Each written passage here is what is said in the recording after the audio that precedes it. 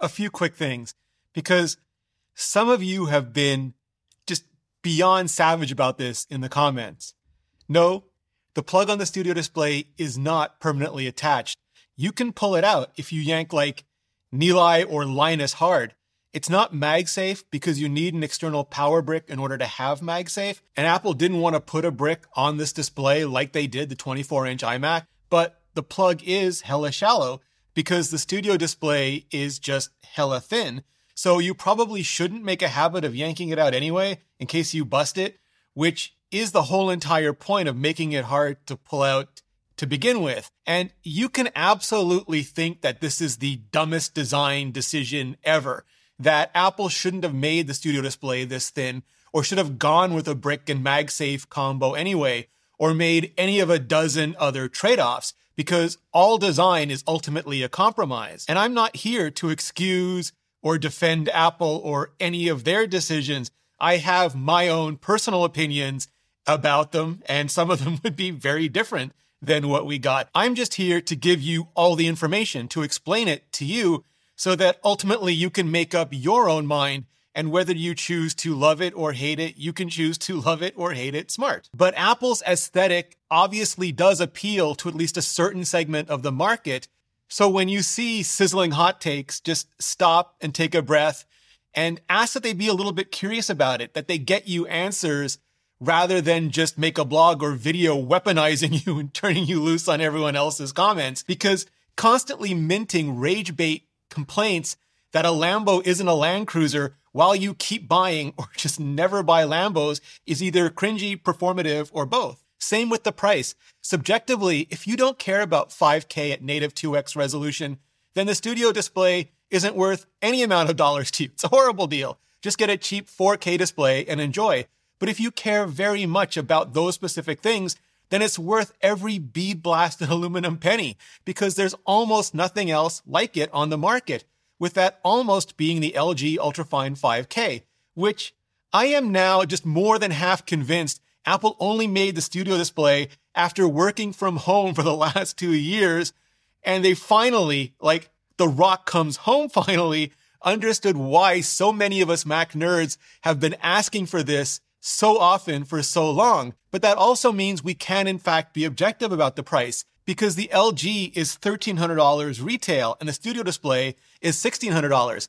And that extra $300 does cost you the built-in height adjustable stand, which legitimately sucks, but it buys you 600 nits instead of 500 nits of brightness, which Apple uses for extended dynamic range, and way better materials and build quality, way better speakers with spatial audio, better mics, a camera, yes, that is in desperate need of a bug fix, but also Siri voice activation for no mic or remote Macs, True Tone, Apple reference modes, and an A13 Bionic chipset for $300 more than the LG. And as someone who's bought 3 or 4 of those LGs over the years, I'd have paid that difference in a heartbeat just to avoid all the build quality issues I had with them so always. And I might still buy one. I'm just waiting to see what the rumored mini LED Pro Display version ends up being. If it's 27 inches and 5K for 2K plus, I'm in. I just want that HDR, since 120 Hz isn't physically possible over Thunderbolt at sizes bigger than 4K. But if it's 36 inches and closer to 7K for 7K, I'll leave that for the Pixars and ILMs and, the mega YouTubers. But if you personally don't care about HDR, but do care about 5K and a lot, then who am I even kidding? You've already ordered, haven't you? So just falcon punch that subscribe button, because second, no, Mac Studio Storage is not user expandable, was never advertised as user expandable.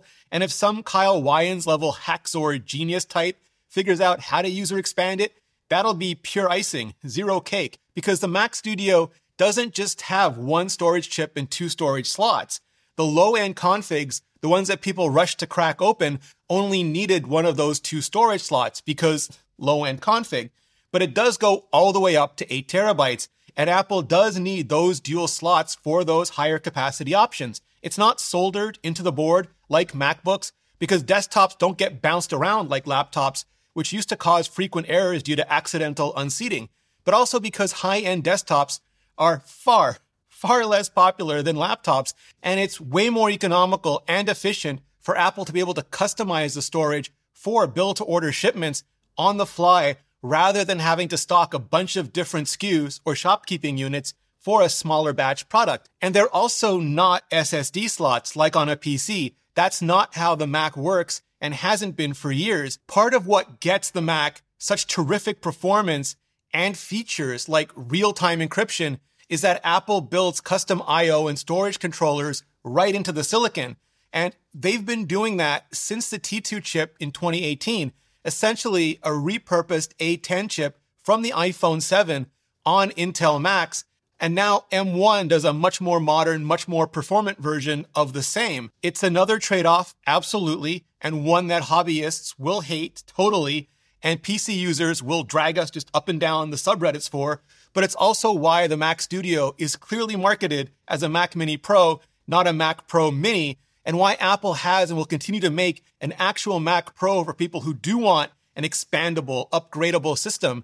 And you can argue that's dumb as well, and nothing should be an appliance. But some very smart pros really couldn't care less about getting into a box and just want a box they can throw at whatever their current problem set is, whether that was historically a Mac Mini or an iMac, or now it's a Mac Studio.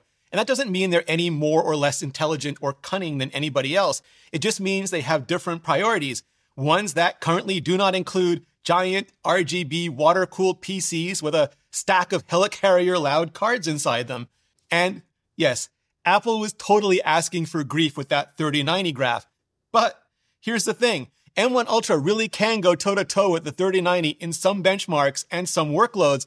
And if you told anyone that a few years ago, especially anyone pre-dismissing M1 as just an iPad chip, they'd have thought that you were a certified Steve Jobs era crazy one. Very, very few people imagined Apple could scale their CPUs to true desktop class, and almost nobody thought Apple had a glass of ice water's chance in hell of getting within the same Magellanic Cloud as a big AMD card, never mind NVIDIA. And don't get me wrong, they still have miles and miles and miles to go when it comes to people who want CUDA cores and compatibility or gaming. But, game studios, bubbies, as long as you're going all in on APUs for the new consoles, why not come test those SoC waters as well? Mac may not be a huge market, but Mac and iPad combined, especially if you can leverage in iPhone, even just check that iOS app on Macbox. You feeling me? Either way, anyway, if I seem uncharacteristically based or salty today, it's only because I've spent 2 weeks hammering away on these new Macs, learning everything I possibly could about them so I could provide you, my community, with the absolute best and most accurate information and reviews possible, only to have the comments filled up by people who were rage baited by file first, ask questions never, rush to GotchaGate hot takes, accusing my community of being stupid, me of lying or being biased, when I literally gave up sleep for days to defend all of you, customers who work very hard for your money and deserve the truth, because I firmly believe that with great audience comes great responsibility, and there is nothing I hate more than giving bad information to my audience, than being wrong on the internet. And if and when I am, I want you to learn me so that I can improve and just never make that particular mistake again. And that's why I made the video about Benchmark LARP last week, and why I'm making this one on Performative Hot Take Theater now, because answering comments and being there for my community is important enough, valuable enough, that I just don't want to waste so much time copy pasting, telling me you don't understand Thunderbolt 4 or Native 2X or MagSafe or modern Mac storage without telling me you don't understand any of it into every third reply. Now, as for me personally, I did order an M1 Ultra Mac Studio, but the truth is, after 2 weeks, I'm kind of looking forward to going back to my M1 Max 16-inch MacBook Pro. I just enjoy the mini LED display, and I love being able to move around from my kitchen counter to my standing desk to my studio to my couch, because without travel for 2 years, that's basically the only place I am moving right now. And the Max is honestly a big enough breakthrough for me, essentially like quintupling my render speeds and getting them off the CPU so I can still do other things like make thumbnails in Photoshop and prep videos in Safari, that I can finish my work and put it on to upload before I go to bed instead of having to wait for it forever to finish before I go to bed. And the Ultra does speed that up even more, between 1.5x to 1.7x on the neural engines, between 1.5 and 1.9x on the media engines, 1.9x on the CPU and GPU cores, depending on how scalable your workload is and how optimized the software is. And the max was the difference between like 25 minutes and 5 minutes of wait, where the Ultra is a difference between 5 minutes and just under 3 minutes. And that just means I don't even have time to grab a coffee while I'm waiting anymore. And what good is doubling my speed if I'm having my coffee intake? Honestly, kidding, I swear, kinda. Now, if I was doing client work where time was very literally money, I'd go Ultra faster than the Apple Store could come back online after an event. No question, no doubt. But it's not about me, right? So I think for a good 80% of people out there looking for a Mac desktop, the M1 Mac Mini or M1 iMac is going to be more than powerful and porty enough. Don't sleep on them like at all just because there's new hotness. For 15% of the rest, whether it's more power or just more built-in ports, the M1 Mac Studio is literally a dream machine. And for that final 5%, you just need to figure out if you want a sealed box with M1 Ultra or you want to wait and see what Apple does with custom silicon in the next expandable Mac Pro and maybe compute power that is even more extreme. Because basically, that's what I want from pretty much everything these days, including my Razer. Nothing gimmicky, nothing complicated, just simple, precise, which is exactly today's sponsor, Henson, produced at an aerospace machine shop, family owned for 20 years, where they've made parts for everything from the ISS to the Mars rover. So they know literally an unearthly amount about not just design, but manufacturing it into reality. Because that's how Henson was able to build the best shaving angle, 30 degrees, right into the head design, which makes it easy to shave well. Not like safety razors that can nick or cut or irritate you if you get the angle or pressure or direction or anything wrong. It means the blade sticks out only 27 microns, and the built-in channels make it super easy to remove hair and cream with just a quick rinse and a flick. And as someone who used to go through packets of neon razors and all the waste that went along with them, using Henson is like a dream. And the best part is, this aerospace quality razor is designed to work with standard recyclable blades. In fact, if you click the link below and use code Rene Ritchie, they'll send you 100 blades free with your razor. So click the link below and use code Rene Ritchie to get a free 100 pack of blades when you purchase your razor. Clicking on that link really helps out the channel, and so does hitting up this playlist for way more on Mac Studio, all the details, all for you, and all the new Mac stuff coming next. Just hit up that playlist, and I'll see you in the next video.